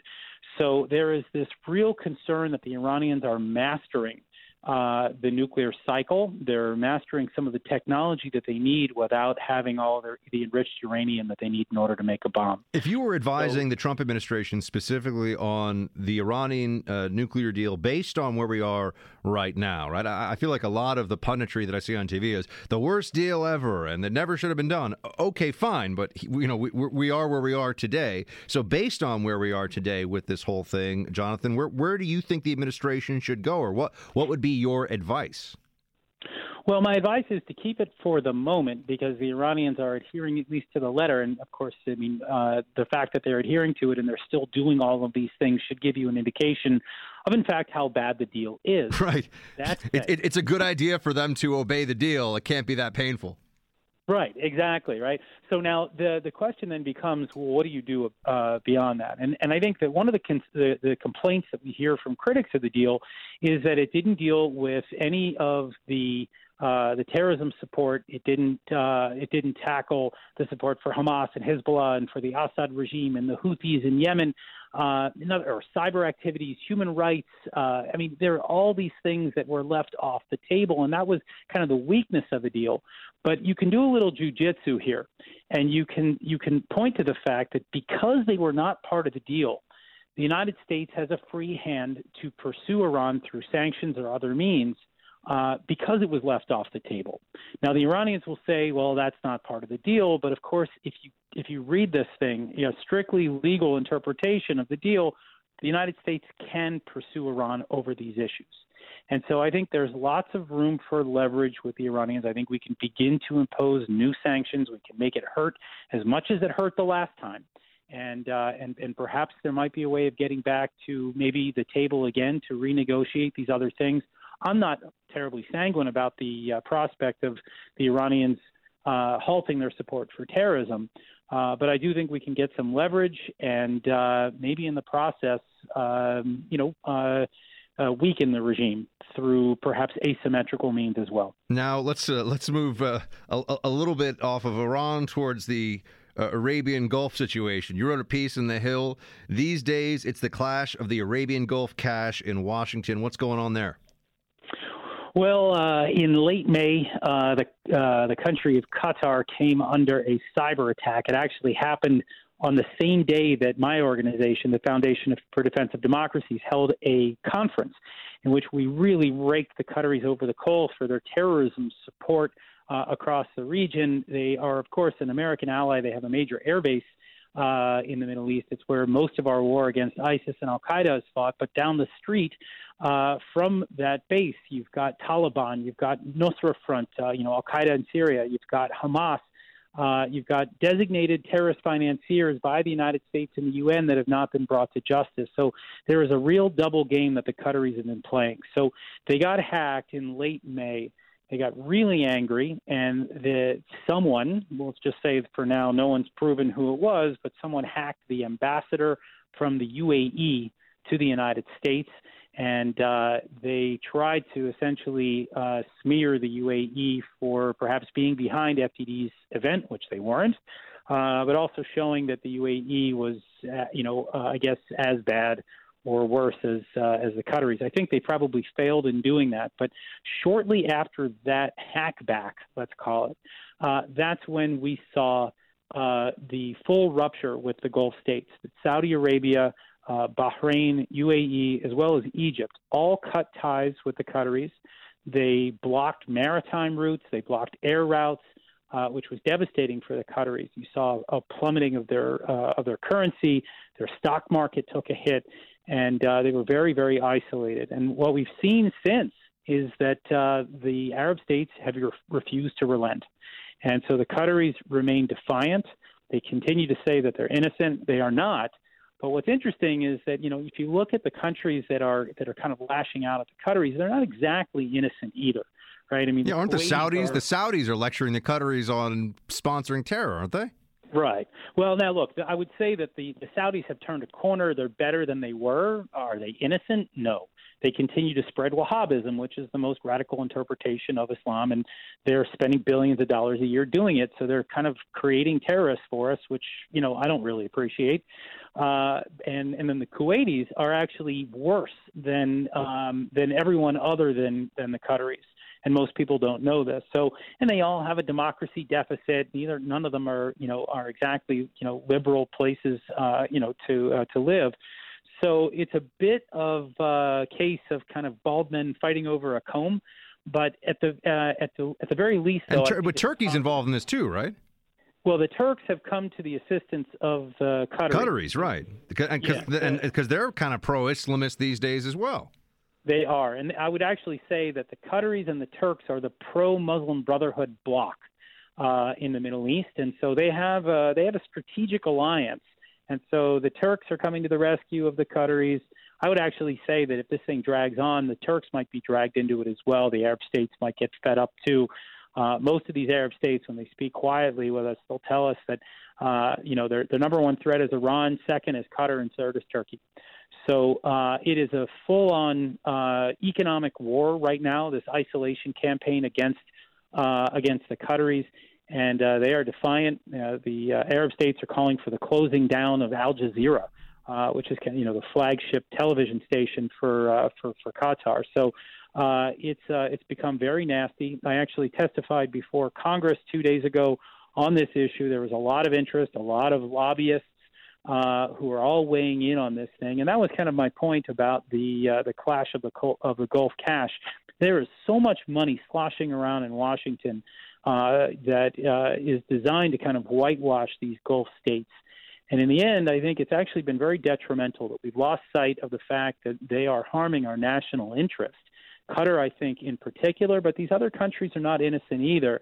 And I think that we really need to take a hard look at how the lobbyists are operating and how much influence they have, because it's really become, I think, a very disturbing phenomenon. Dr. Jonathan Schanzer, Foundation for Defense of Democracies. Great to have you, sir. Thanks for coming to hang out, Jonathan. Come back soon. Anytime, Doc. Thanks. Team, we're going to hit a break, and we'll be back with much more. Stay with me. Buck Sexton with America Now. We are gold. The Freedom Hut is fired up as Team Buck assembles shoulder to shoulder, shields high. Call in 844-900-BUCK. That's 844-900-2825. All right, welcome back, everyone.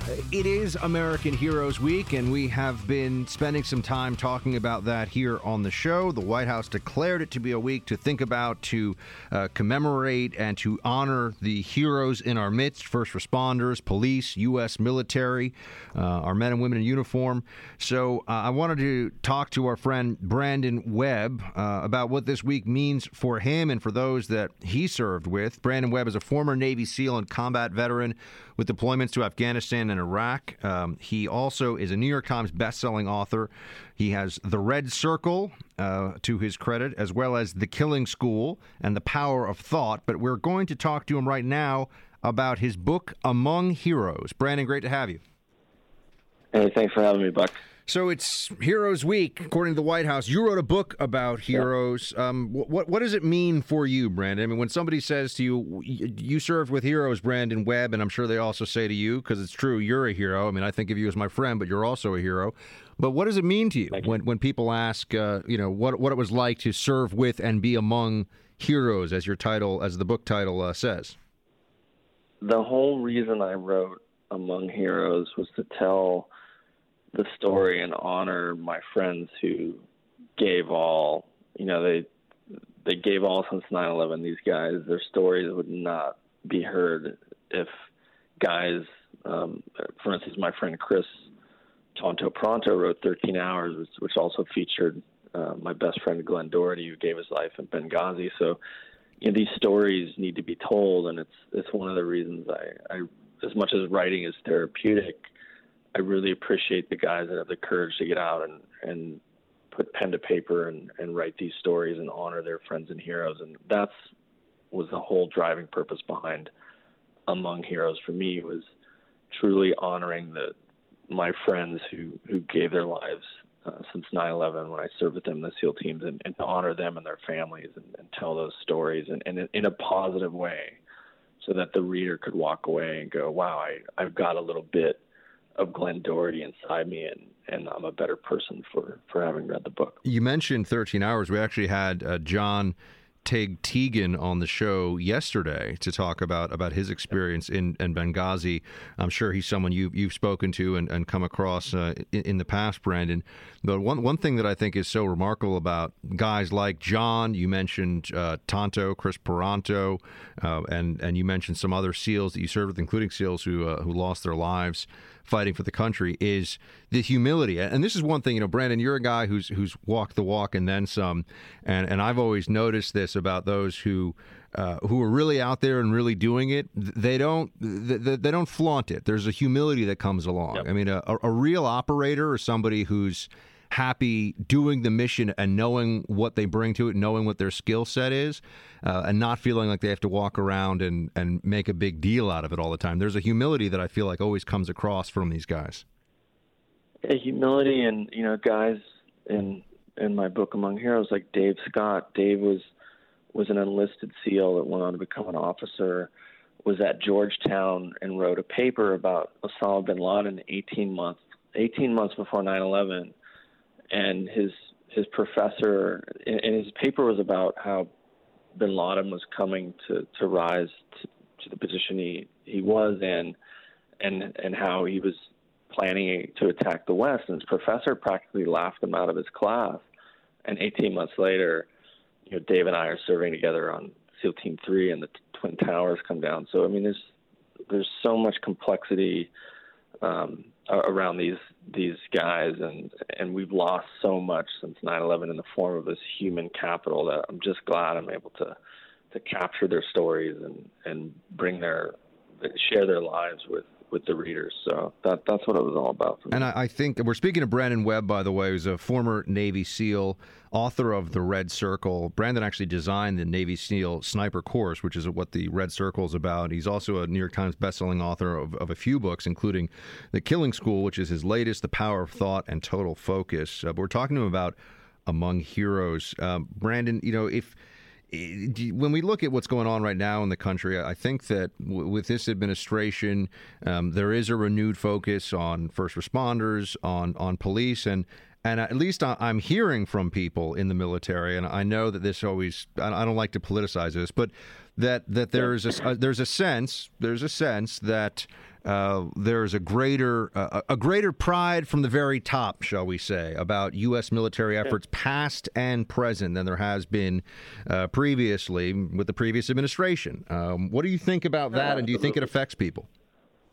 Absolutely. I mean, people are upset about Trump's administration. He's doing exactly what he said he was going to do. He's going to flip the political table up on end, and he's doing that. He's not running a traditional organization, and I don't see why anyone is surprised at what's happening. But as far as the military goes, absolutely, the morale of the U.S. military is at a very high level, much higher than it was under the Obama administration. And when you see, the video of the Marine, I think it was the Marine helicopter that flies the president around, when one of the Marines standing there had lost his hat, had blown off in the wind, and Trump picks down, grabs the hat, and puts it on the Marine's head. I mean, that's just a big difference between, the President Trump and Obama. I mean, you'd never see something like that. Yeah, every politician knows, Brandon, as you well know, that they have to say, "Oh yes, I support the troops." So much respect for the troops. Yeah. But the troops know when it's pro forma, and I think they know when it's really heartfelt. Yeah, and you can say what you want about Trump, but he has this military. He has a lot of respect for the military, and I think he sees the tremendous sacrifice that the military men and women have made since 9/11, and the fact that they're really being let down now by the Veterans Administration, an administration that is rife with fraud, waste, and abuse, millions of dollars of waste. A pain management program that turns veterans into victims instead of empowering them. They throw pills at them, and it's a big reason I'm going to give a shameless plug for our documentary. The guys and I made a documentary called Big Mountain Heroes, which comes out in the fall. It's all about using the outdoors as a form of therapy, as opposed to medication. And our motto in the movie is where can people go to see more of that, or to see more about that whole process, Brendan? They can go see the trailer to our indie documentary. It's on YouTube. Just go search YouTube for Big Mountain Heroes. The documentary will be out this winter. It's about 5 special operations vets that go charge big mountain Alps, ski and snowboard, and give these really in-depth interviews about their personal transition into the military and how they use sport. And sounds great, man. I will be there. I'm going to check it out, and everyone else should as well. Brandon Webb, former Navy SEAL, author of Among Heroes, and my friend. Thank you very much, man. Great to see you, or great to talk to you, and I'll see you soon. Thanks, brother. Thanks, brother. All right, team, hitting a break. We'll be right back. Well, it was quite a day of news, team. I'm glad we got to get through all of it together. I know for a Friday, it was a lot. Usually I feel like I get to roll in on a Friday and kick the feet up on the desk, hang out in the hut, chill with the team here a little bit, get excited about the weekend. Today, we had a lot of ground to cover. And as soon as I finish up in here, I get to go home and prepare for a move. I am moving on Monday. Not that this affects the show or my work, because I'm just moving where I live. I'm moving from one very overpriced box in New York City to a slightly larger but still overpriced box in New York City. It did allow me, however, to purchase my first actual couch as an adult. So I realized that I'm 35 and this is my first full. I bought a love seat once, not because I am so full of love or have a thing against full-size couches, but I did not own an apartment that had, or not own, I did not rent in an apartment that had the room for it. So I was able to go and get an actual couch, like an adult who has a job and a place for a couch, which was nice. These are the things that, when you're in New York City, get you excited. I know for the rest of the country, you're probably chuckling to yourself like, really? Couches? Oh, yeah. Once you get a couch in your living space, you're definitely approaching adulthood.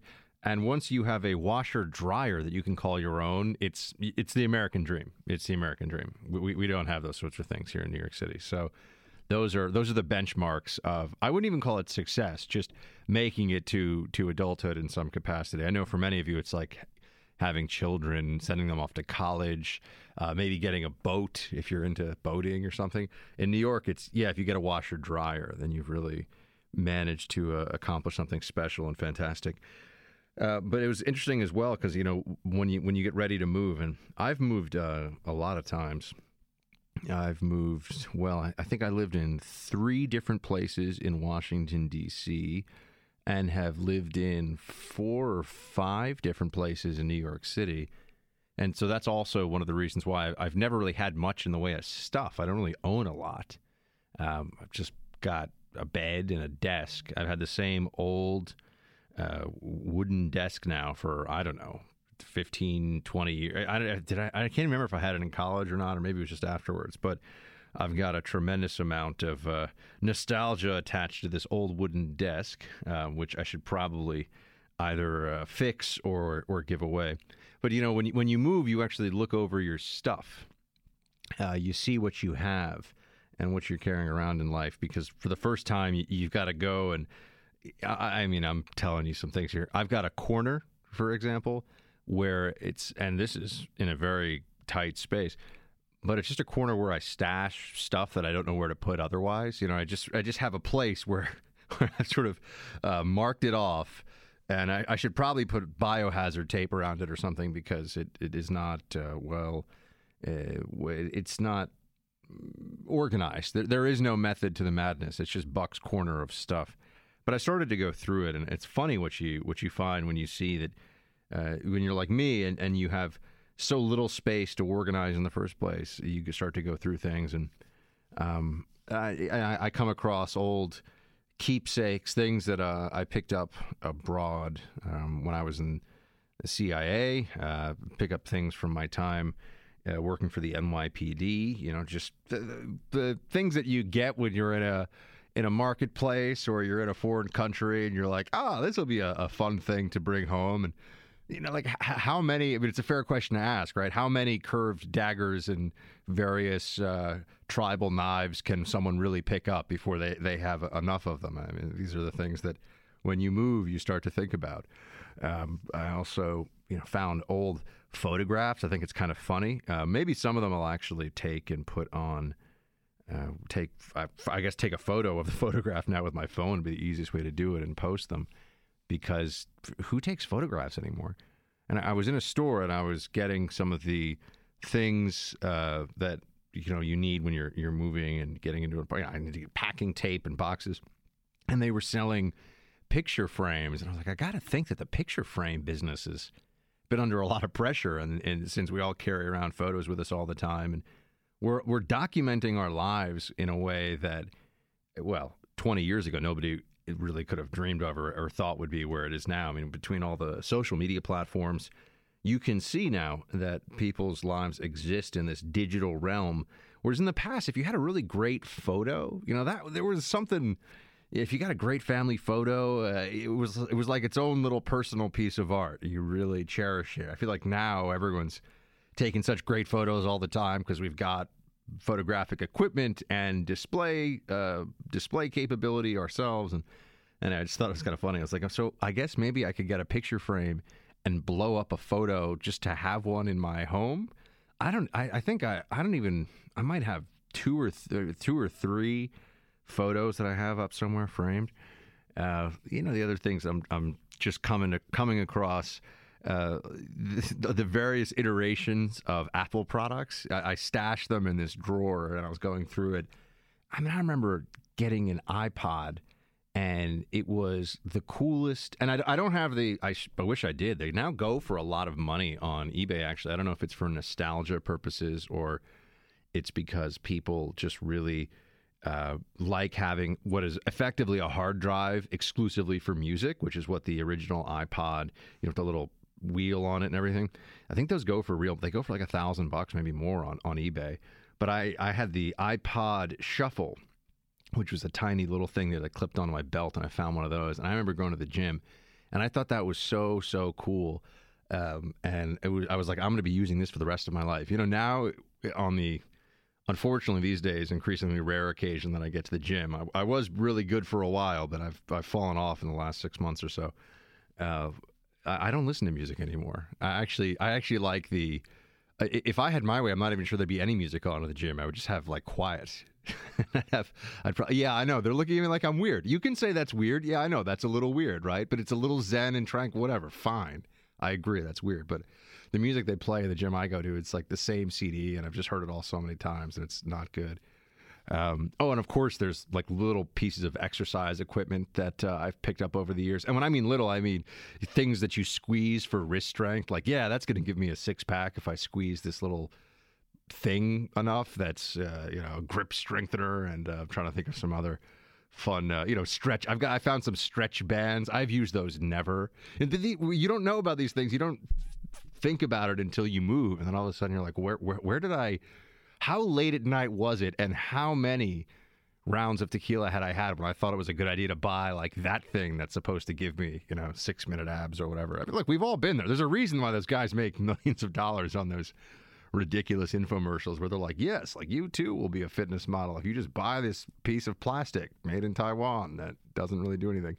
But anyway, I've gone through some of those. And also, of course, you see, I'm at the age now where I have clothing that is so old that it really is now a question of is it going to come back into fashion, right? Like it was kind of cool maybe 10 years ago, and I'm like, well, do I hold on to this? You know, will there ever be a time again we're wearing two polo shirts and popping both the collars? Will that be cool again?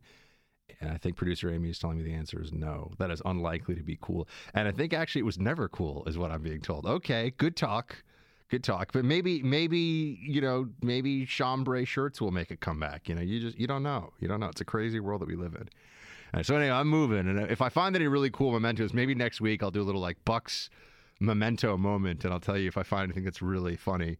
I found a photo of me. I had a pet bird for a little while. There's some crazy. Yeah, his name was Ace. There's some crazy stuff going on in the world of Buck. So anyway, I will leave it there, but I will be on the lookout this weekend for interesting items that have a story attached to them. This is like my own version of Antique Roadshow, except it's just my stuff. Please do download the podcast. Go to Buck Sexton with America Now on iTunes. You can also go to bucksexton.com/store, and you can buy T-shirts there, including Shields High, which is a T-shirt that we now offer up on bucksexton.com/store. T-shirts have been flying off the shelves. I really appreciate that. Well, there's actually no shelves because of, the Amazonification of the world that we live in now. But you know what I'm saying. They're getting sold, so that's great. Tell a friend about the show if you don't mind. That's the way we get the word out here. iHeart app allows people to listen anywhere across the country. It's a great way to listen. If you've got internet or cell access, you can listen on the iHeart app. I have a feeling we're going to have a very busy week next week, my friends, here in the Freedom Hut. So until then, have a great weekend, and Shields High.